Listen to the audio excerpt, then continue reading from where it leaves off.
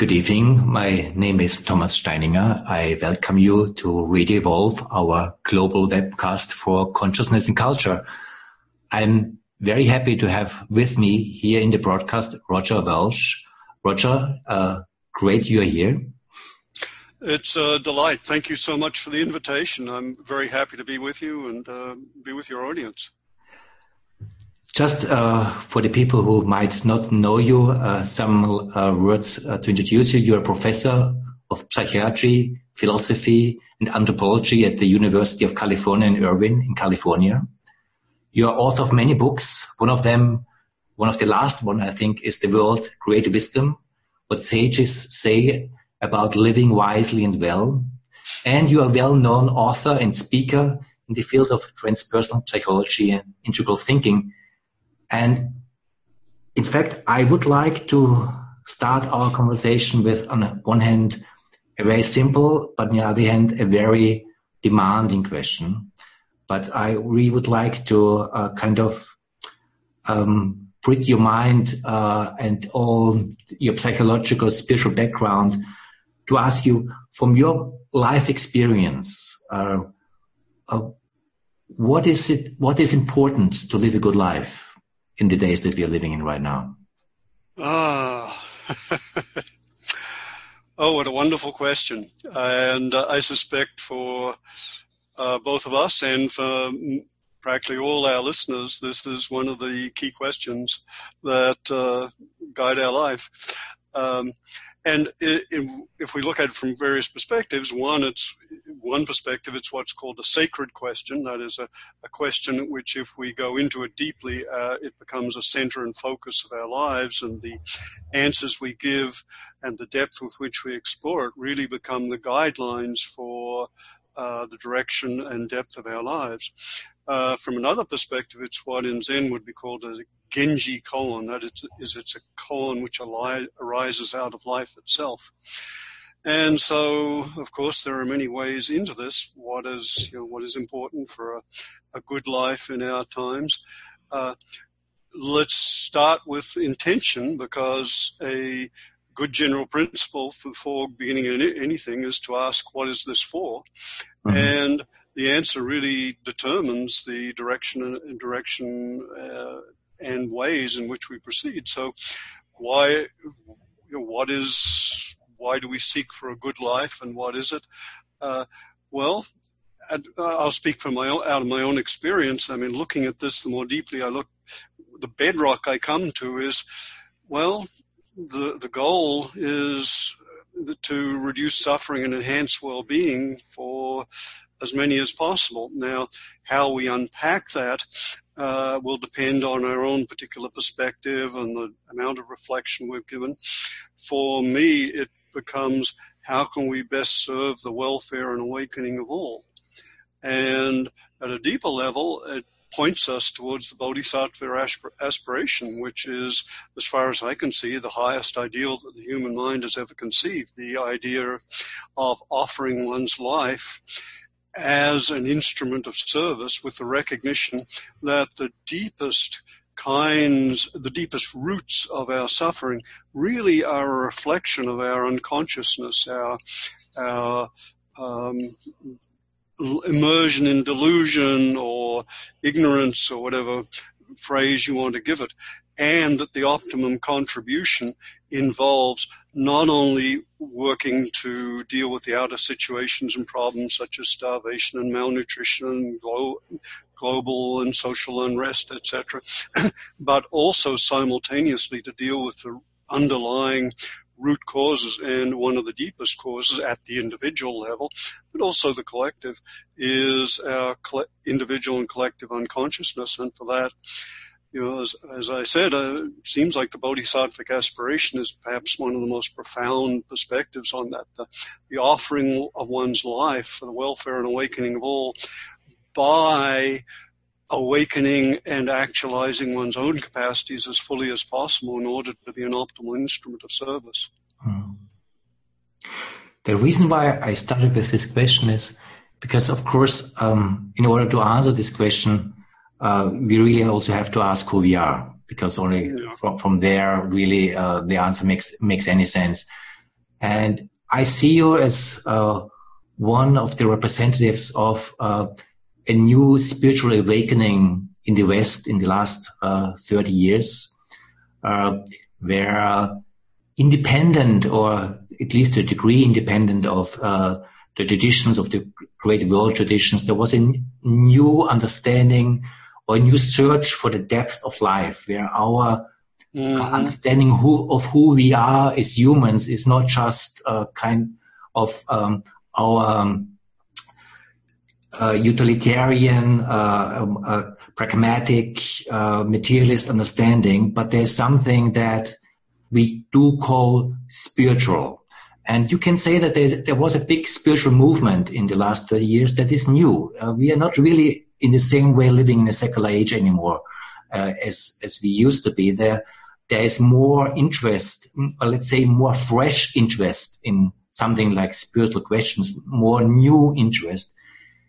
At the same time, I find also that this spiritual movement that had different waves. There was the New Age spirituality, there was transpersonal psychology, there's integral spirituality, that quite often it was very much related also to our own psychological well-being. And there's a big connection between the spiritual search that we experienced in this last decades and our psychological understanding. But my question is that maybe this psychological context that we are searching in is also a limiting context, because we start to do therapy, we start to meditate, go for spiritual wisdom, but the context is something like a psychological well-being.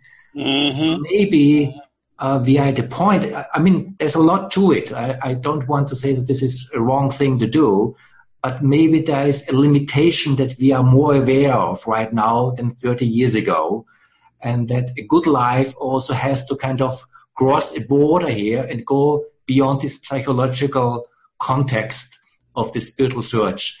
Is this something that you, who also as from your own career comes very much from this psychological foundation, would agree with?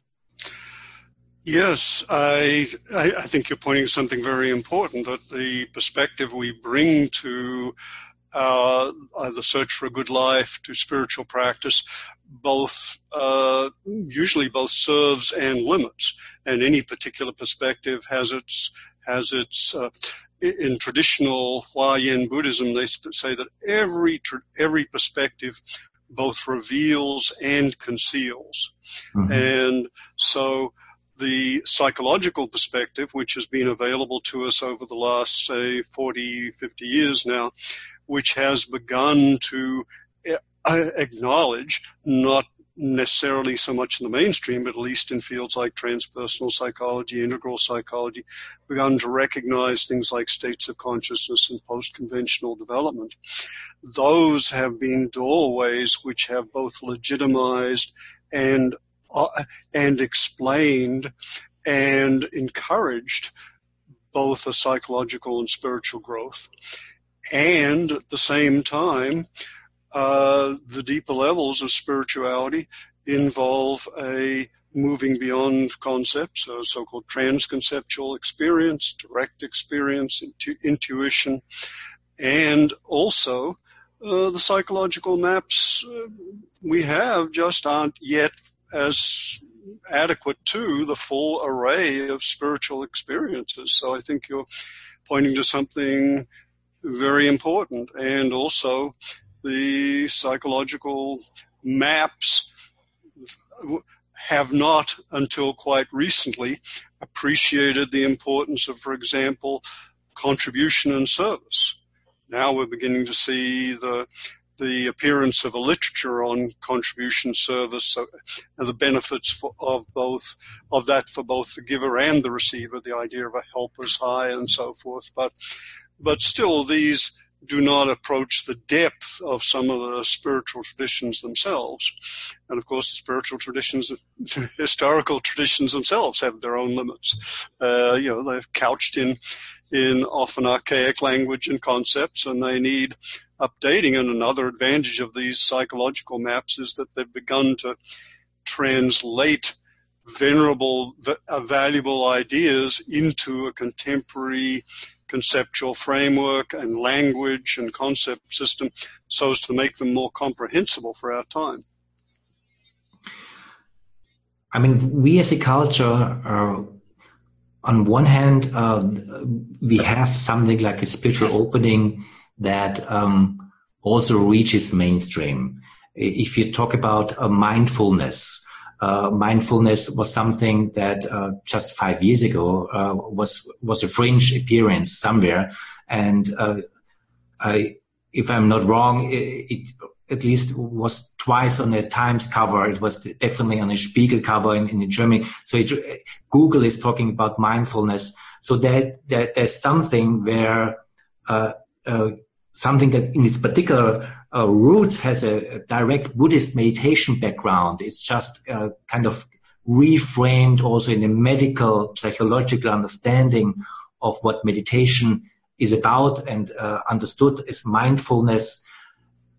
There is something where we are aware as a culture that we have to go to attentive way of relating to reality. Let's put it that way.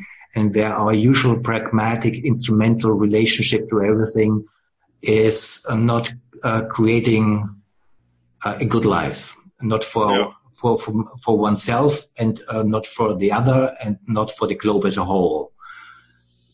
At the same time, this mindfulness, would you say that there is a cultural paradigm shift in the midst that is really promising, that allows us to see the dawn of a new human culture? Or is it some nice gimmick that we can basically meditate to be more productive? Do you see that there's something really, a beginning possibility of a profound cultural shift in a positive way, or is it just contextualized by our usual understanding of productivity and kind of our everyday understanding of life? Where are we as a culture in this? Well, there's an awful lot in what you said, so let me see what I can reflect on that. First off, let's acknowledge that there are so many in the culture at large. There are so many movements and ideas and dynamics and forces operating that it's very hard to say culture is moving in one particular way. Mm-hmm. So it's obviously all of us know that, but it's worth emphasizing that it's just so complex, and within it we can see certain movements and openings and streams and forces. Let me speak first to your question of the larger picture of a cultural shift, and one way that is very valuable looking at this.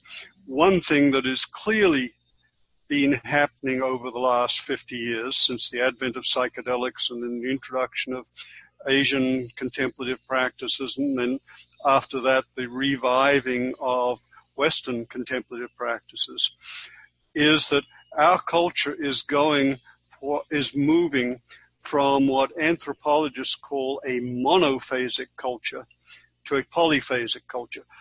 We are moving from a monophasic culture, a culture in which we emphasize and draw our understanding of the world and ourselves from only one state of consciousness, the usual waking state, and we are shifting towards a polyphasic culture, a culture which makes use of and values and draws its understanding from multiple states, from dreams, from reverie, from hypnosis, from meditation, from contemplation, etc. So that's a really important shift, which is not recognized almost at all. So something very important there is happening. I think we could all agree that we can see that beginning. We now have an understanding of altered states, both as some understanding anyway as a culture, and now even in mainstream psychology. So that's one big context. And if we look at particular practices such as mindfulness, we find again a two-edged process. We find the introduction of these very powerful, transformative, healing, maturing, clarifying, awakening practices, and we find them assimilated into the conventional worldview and used for conventional values. And there's a very important concept that comes out of Piaget, the great Swiss developmental psychologist. He drew a distinction between what can happen when we have a new experience.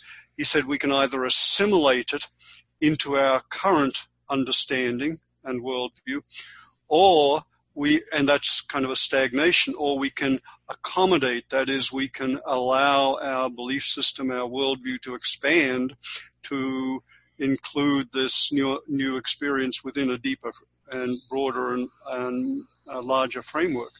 So if we look at that from a cultural perspective, we could say that a practice such as mindfulness is largely assimilated within the conventional worldview and its value system, such as, this will make us more productive, it'll increase the bottom line, it'll reduce our stress and anxiety and enable us to work harder. And the beauty of these practices is people get more from them than they expect because they are inherently transformative. So someone may, and I'm sure you know a lot of people who went in to reduce, for example, their blood pressure and found their life changed. So I look at it as kind of a Trojan horse that is sneaking into our culture, in some ways just being assimilated into the conventional worldview, but is also having a larger and more profound effects than a lot of people bargained for. First of all, I appreciate that you brought this warning also in, that one shouldn't too fast talk about the one development of culture where we're going, because there are many things going on at the same time.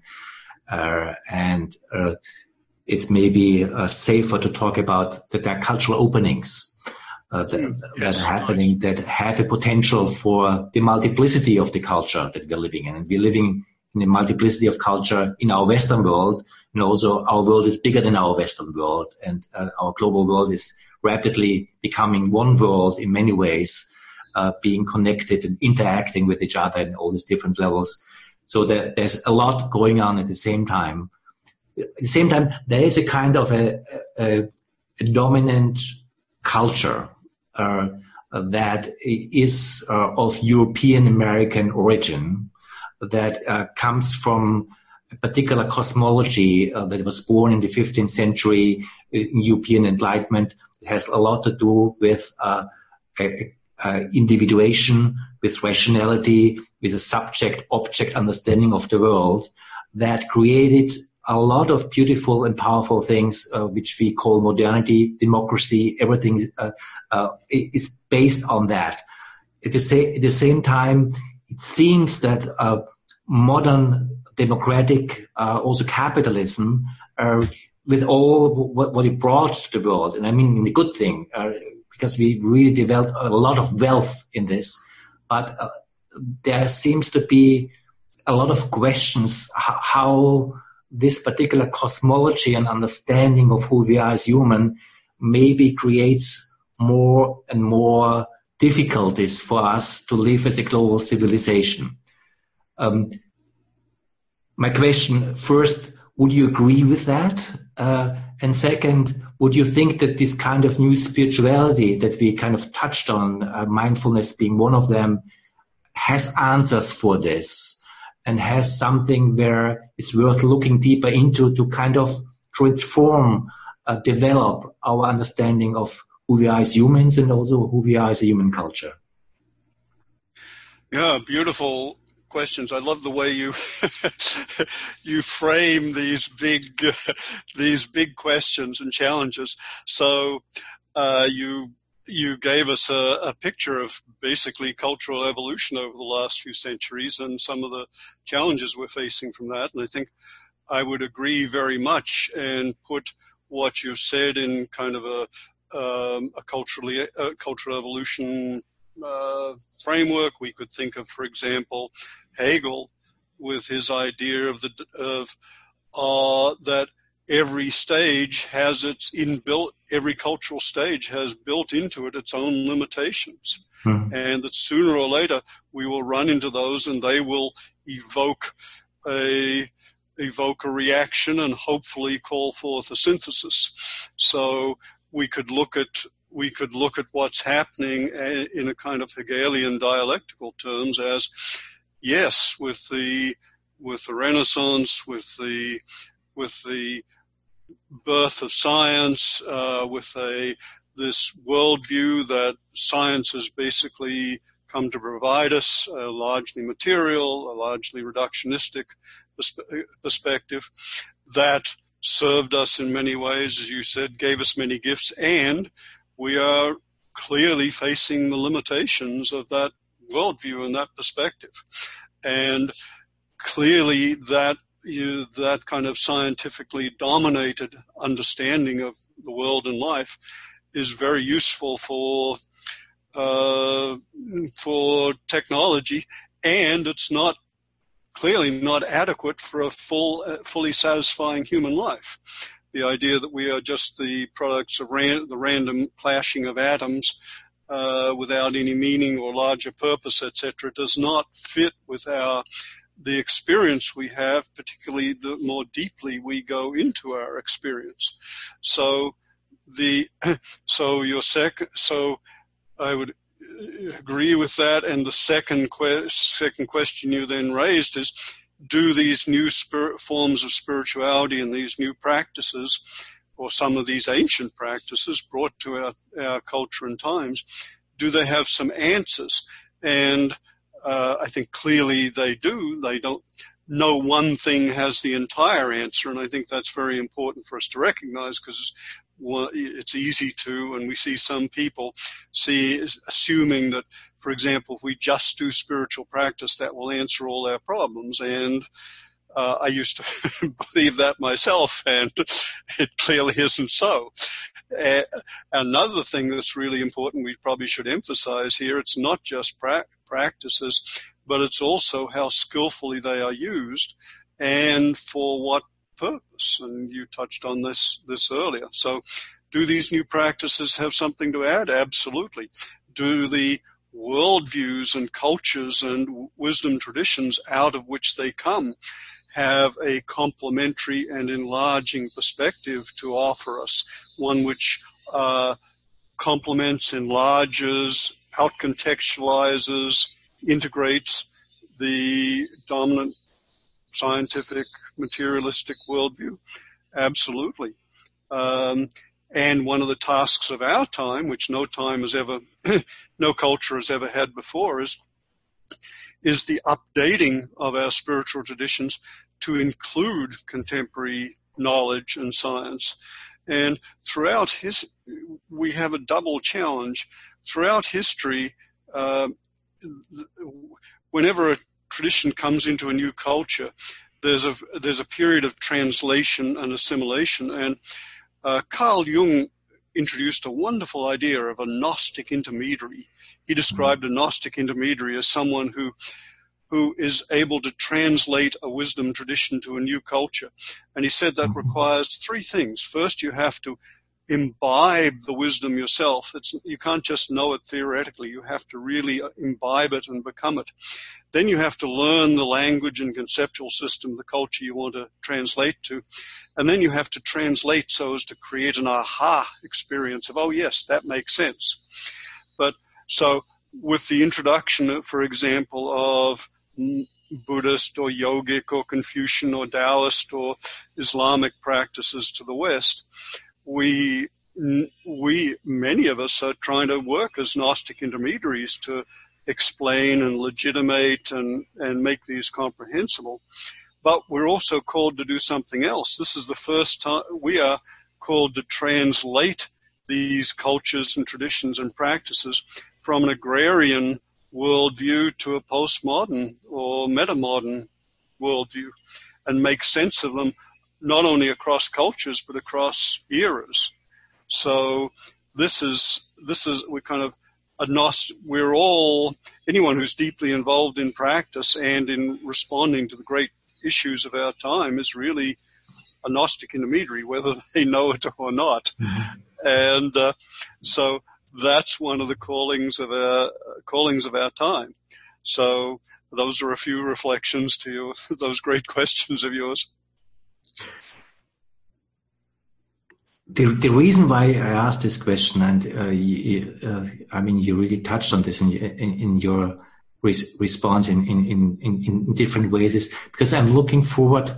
What does this new spirituality really contribute in order to the answers that we need personally, but also as a culture in the time that we're living? And if I may just say some kind of thoughts from my side, and I was just curious, what do you think? Because when you look about this different spiritual practice, from shamanistic spiritual practice, from Eastern spiritual practices, Sufi practices, also kind of esoteric Christianity, there's a whole variety, and you can't kind of put them just into one box. It's a whole. I don't think that it's fair to just kind of think that they are the same thing in different disguise. But at the same time, there is something that I find connecting, and that I also see in the mindfulness movement, if I may say so, that is a response to our usual way we are in the world, where we are very much, because of our, let's call it European American identity, very aware of our individual separate existence and our pragmatic, rational way of being able to relate to the world, mostly as kind of material facts, where we can create wealth of all of that. So there's a certain form we are in the world where we see us very much as individuated, separate selves, and we can act with reality objects. But all these practices, I think, show us two things. One, in different ways, a form of non-separation. That maybe, yes, we are highly individuated people, and I think it's also important to acknowledge that this is really an achievement of Western Enlightenment, to really honor our individual adult identity as something, as someone who can take responsibility. It's a powerful thing. But that our sense of separation maybe also needs being softened by reality that there is a non-separation when we just pay attention that is much more real than we usually are aware of. And the other thing, and also these traditions do this in very different ways, but they do it, it's an awareness of, if I just use the word, the sacred. Whatever that is, there's different understanding. There's a different understanding of shamanistic understanding of sacred, or Catholic understanding of sacred. But there's something where I allow whatever the word means, but there's a resonance with this word. Something is sacred that is beyond pragmatic, and I feel that this is for us in the way we live our lives and how we live our culture. Something important to look into, that maybe we have something to learn about our non-separation and about the reality of the sacred. And that this is something where maybe also the learning points of us personally and as a culture are, and where there's a lot to learn from, also transpersonal psychology, integral theory, all these new attempts to kind of go beyond just the usual way of understanding who we are as humans. Beautiful. Yes. I'd love to just have some responses to that. The big question you had was, what are the contributions of these different spiritual traditions, and how do they speak to the issues of our time? That was the kind of context of your question. And then you raised questions about how do they have a contribution to make to our understanding of life and the world and to the way we value it, and what do the practices themselves do in that way. And then there's something you alluded to, but perhaps we want to draw out, and that is how do we use them to creatively respond to the issues of our time. Clearly, as you said, there are significant differences across traditions, and the old idea of just the transcendental unity of traditions, religions, that kind of perennialism, I think, no longer holds. But there, as you say, there are common themes and there are common understandings, and they do have offer a complementary, enriching understanding to our materialist dominant worldview. And they include, as you said, very different, very valuable complementary understandings of, for example, human nature. And I think the beauty of some of these practices is that they, unlike traditional conventional level religion, conventional religion centers on a narrative or on a story. Mm-hmm. And if you believe the narrative, you're saved. If you don't, you're in trouble. But post-conventional, or better, trans-conventional religion practices center on a training of heart and mind to cultivate qualities and capacities and virtues. And these are very, very different understandings of the nature of religion. And unfortunately, our culture usually only understands the first, the conventional understanding of religion as faith-based. So this is these spiritual traditions and practices bring a very different understanding, first of religion, and then second of our human nature. But the beauty of these practices is we don't have to take their assumptions on faith. We can test them all for ourselves in our own practice, within our own minds, and see to what extent they hold true for us. And what I think anyone who does deep practice in an experimental way finds is that we are not only more than we thought, we're more than we can think, and that our deeper nature is way more than can be embraced by any materialist, reductionistic perspective. And that's something we just discover in our own ways.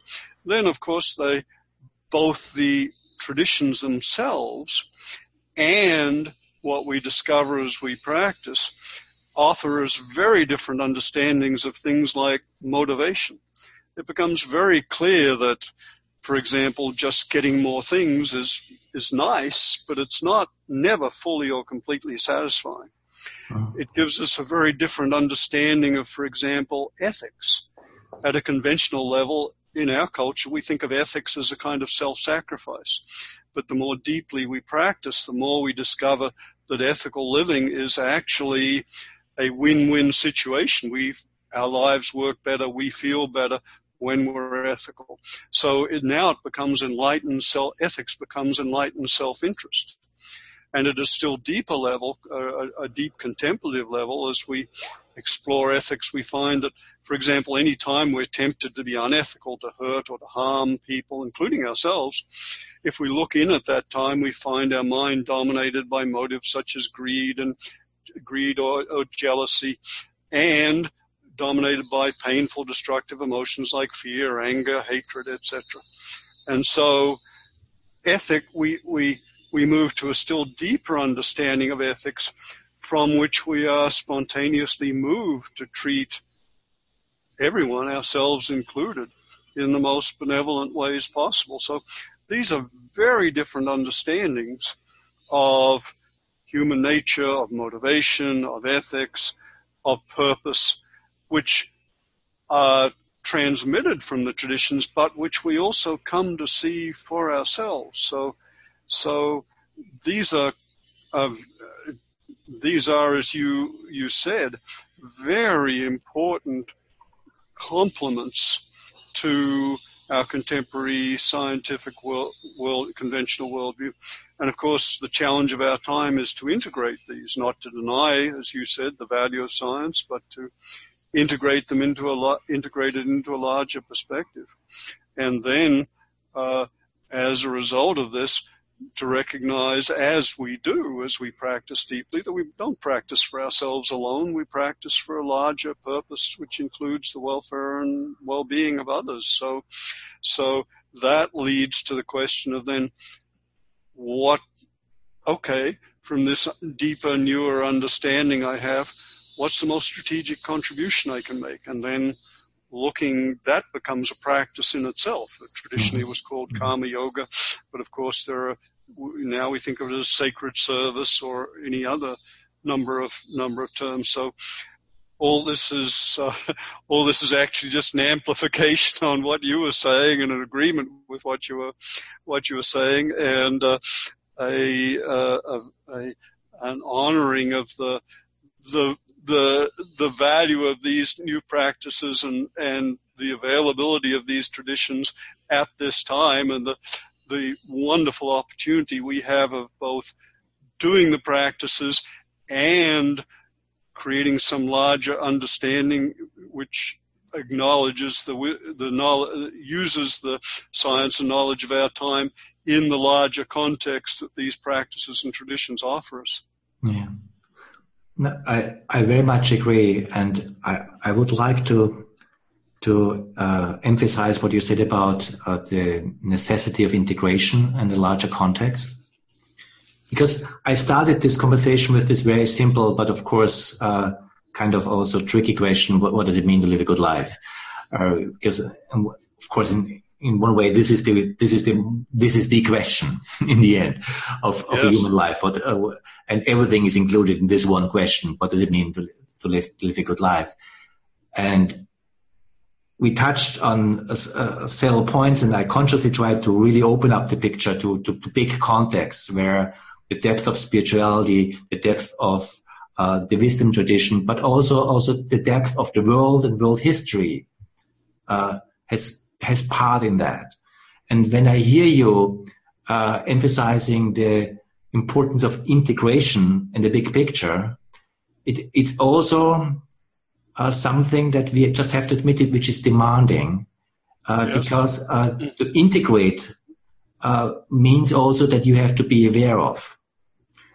So it's also something that you can't just do on a cushion or in a praying position.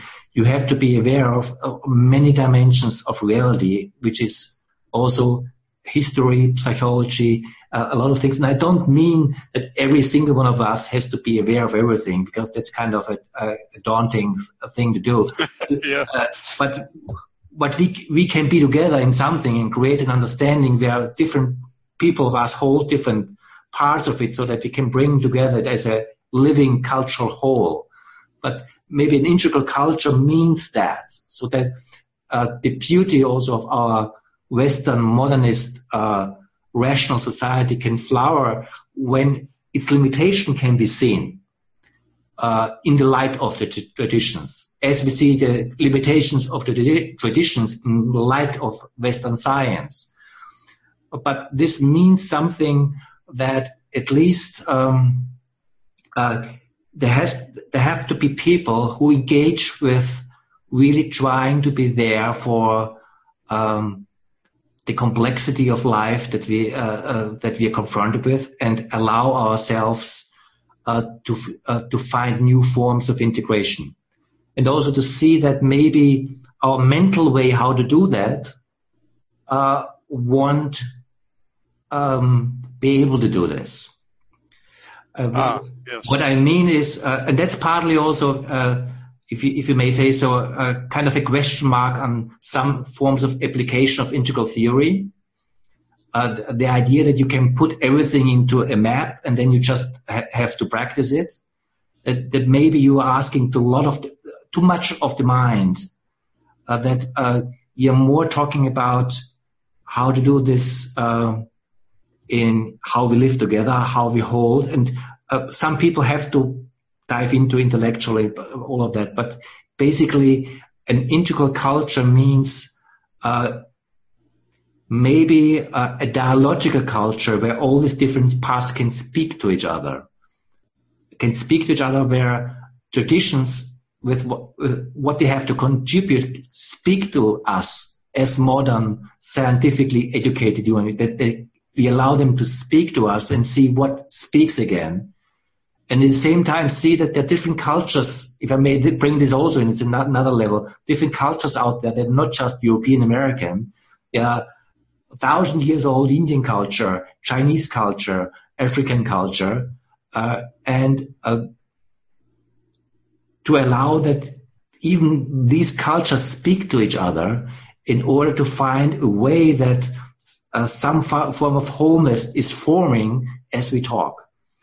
And this maybe sounds a little kind of vague, but in the other way, I think in this dialogical form of holding this together and allow it to be seen in non-separation is something that is a way where the different qualities of wisdom, science, different cultures are naturally kind of informing each other. And maybe that's much more what an integral culture can be about than having a map about everything. Well, Thomas, I have a very simple answer to that. Yes. Beautifully said. I would agree completely. And clearly, this is one of the great gifts and opportunities, and simultaneously one of the great challenges of our time, that we have the meeting of cultures, we have the meeting and mixing of religious traditions, we have we have new disciplines and new knowledge accumulating at exponential rates. And one of the great questions of life for us at this stage is, how do we stay open to this richness and complexity and overwhelming demands in a way which is healthy, contributory, and not overwhelming. And I think you made an important point you made many important points. One of them was that none of us can do it alone. In fact, it's not clear that all of us can do it. In fact, one of the great challenges of our time is the sheer complexity of the world and civilization we've built, and whether we have the wherewithal to manage this complexity.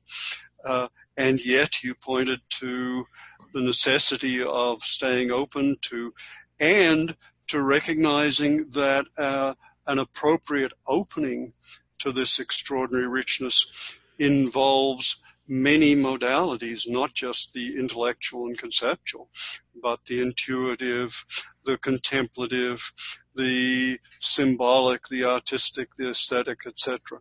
So, and all of us are specialized. I'm somewhat cerebral. I have very little artistic capacity. So for me, that it's mainly an intellectual opening, but we are called to an openness, and one of the beauties we discover as we do contemplative practice is that it is possible to be in a way in which we are simply open and allowing the world into us, and that allowing that separation between ourselves and others to dissolve, and even the separation between ourselves and the world to dissolve, and coming to trust in our own minds' capacities for assimilating and integrating, not through a conscious putting, an intellectual fitting of ideas together consciously, but rather by an intuitive apprehension which allows a holistic transconceptual knowing or appreciation to emerge, and of course it's still very limited for all of us. Gee, there's so much in what you said, but I could say some more. But is there somewhere else specifically you'd like to go with this? No, I'm very happy what you said about the openness, because and the openness and the non-separation, because that may be my own version of oversimplification, but I say it anyway. What I find most valuable in these contemplative practices and the reemergence of the wisdom traditions is exactly this acknowledgement of non-separation as it is right now, whatever this means. I don't have to grasp it intellectually, just acknowledging in a conversation like this, on a deep heart level, non-separation allows me to be different here with the other, with you in this, and honoring the non-separation. And there is a guiding principle that is beyond my rational mental capacities that comes in here, that also holds, that's the second part that I mentioned before, that there's something sacred in being together in this way. Yes. And this may be oversimplified, but I see some guiding principle in acknowledging this, and I see this in the way shamanistic culture relates to nature. I see this how Indian culture relates to the transcendence, and you can bring this in all the different variations, and all they have their limitations and shadow sides, all that. I don't want to neglect it, but there's something where we, not just in a conversation like this, but also in a conversation like this, but also we as a society can be guided by an acknowledgement of that non-separation is something that is accessible when we just allow to be open to that. And then the rest is a finding out. Like this conversation is a finding out. And maybe this finding out never has an end. And that's maybe even the beauty of this. Yes. But there is something where I find that all the New Age spirituality, all of transpersonal psychology brought to it, all our being able to break out of the cocoon and be there and find also trainings to break out, to allow to each other in all this insecurity and also kind of the tension, because of course as always things don't fit necessarily together, and there's greater friction, but to have the soul strength to be together in this, I find is one of the big contribution of this new form of wisdom, searching wisdom, also in the cultural context that we're in right now, what we're seeing in American, European societies falling apart, to bring this in order for human creativity to flower. So there's a very concrete, and I admit oversimplified way to look at it, where I think that this spiritual search has a real contribution that's much more than just me feeling more happy, but it's something that's needed in our society to heal. Yes, and again, I would agree completely. And there are several things in there I'd love that you just quickly mentioned, which I'd love to draw out. You said, for example, this exploration is never ending, and yes, indeed. And one of the things that clearly is that comes with spiritual practice and is essential at this time when we're moving into so many unknown new areas is an openness to mystery, the recognition that at bottom, life, experience, everything is at fundamental. When we really look deeply, it's mysterious. And my wife used to say, one of our challenges is to befriend the mystery, because usually we're very defended against recognizing mystery. It brings up insecurity, not knowing, and yet there's this recognition across traditions and cultures that that mystery is really crucial. For example, in the Eastern temples, the twin lions which guard the gates of the temples are sometimes said to represent confusion and paradox. And the person who would have wisdom must move through that not knowing. And if we look at the recent research on developmental psychology and some of the capacities that come online at higher developmental stages, the so-called post-conventional stages, we find that one of the capacities is an openness to mystery, that people recognize the limits of the intellect and become comfortable with that and open to, and if we're open to the mystery, then we can be comfortable with just the extraordinary richness and complexity, incomprehensible as it may be, but it allows us to open to that, and that opening allows us to be with it and respond to it more creatively and effectively. So, and the two other things you alluded to briefly, one is that in this time we're called to respond creatively. We've never faced these kind of social or global issues before. We've never had such society and issues on such scales. We've never had so many people, such knowledge. So we're really called not just to contribute and to serve and to respond, but to respond creatively, both to our own lives, to be the creative artists of our own lives, and to be creative responders to the great issues and challenges. And that you implied there is a call to service, that as we open to the world and its many needs, the pull of suffering and pain and challenge becomes a kind of sacred calling, sacred service, as you said at the very beginning of our conversation. Now, again, thank you very much. Also, particularly bringing the mystery in, because I think if you would not have brought it in, it would have been missing in this conversation, because maybe it's even the core piece where everything else can take place in our kind of acknowledging the mystery and the beauty of the mystery. And it sounds kind of a little kitschy if I bring like that, but in fact it is not. It is an existential question.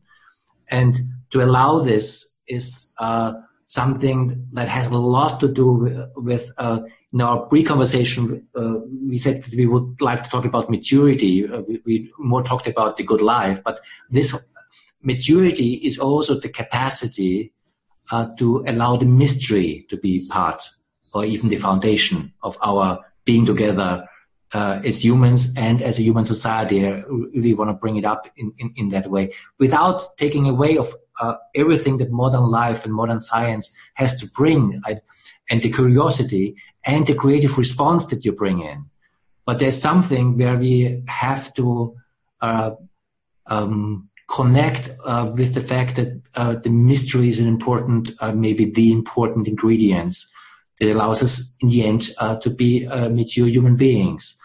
As kind of strange that may sound, but I deeply think so. And to do this in a way that is acknowledging modernity, the pluralistic capacities of postmodern consciousness, to do this allows us also to have a contribution how we can live a world culture that is a world culture where we can meet and where there's not just a clash of civilizations as it seems to be now to kind of happen on us, and where I think this is needed, also response, because it is needed for us to find creative solutions where we go as a culture and as a humanity. So we are also in the end of our time. I know we only touched some points, but I am very grateful for what you brought in and the wisdom also of your life, the different areas of your expertise, and that we really could draw out how these are important ingredients for us in our search how to live a good life and how to live a mature life in the context of the time that we are living in. Well, thank you so much, Thomas. It's just a delight to have a conversation like this and to explore together, which it really feels like it's been a wonderful exploration together, and also for the opportunity, of course, of sharing it with your listeners. So thank you so much. I'm so grateful and very grateful for the work you're doing in so many ways. So thanks so much. Thank you so much, and good evening here from Frankfurt in Germany.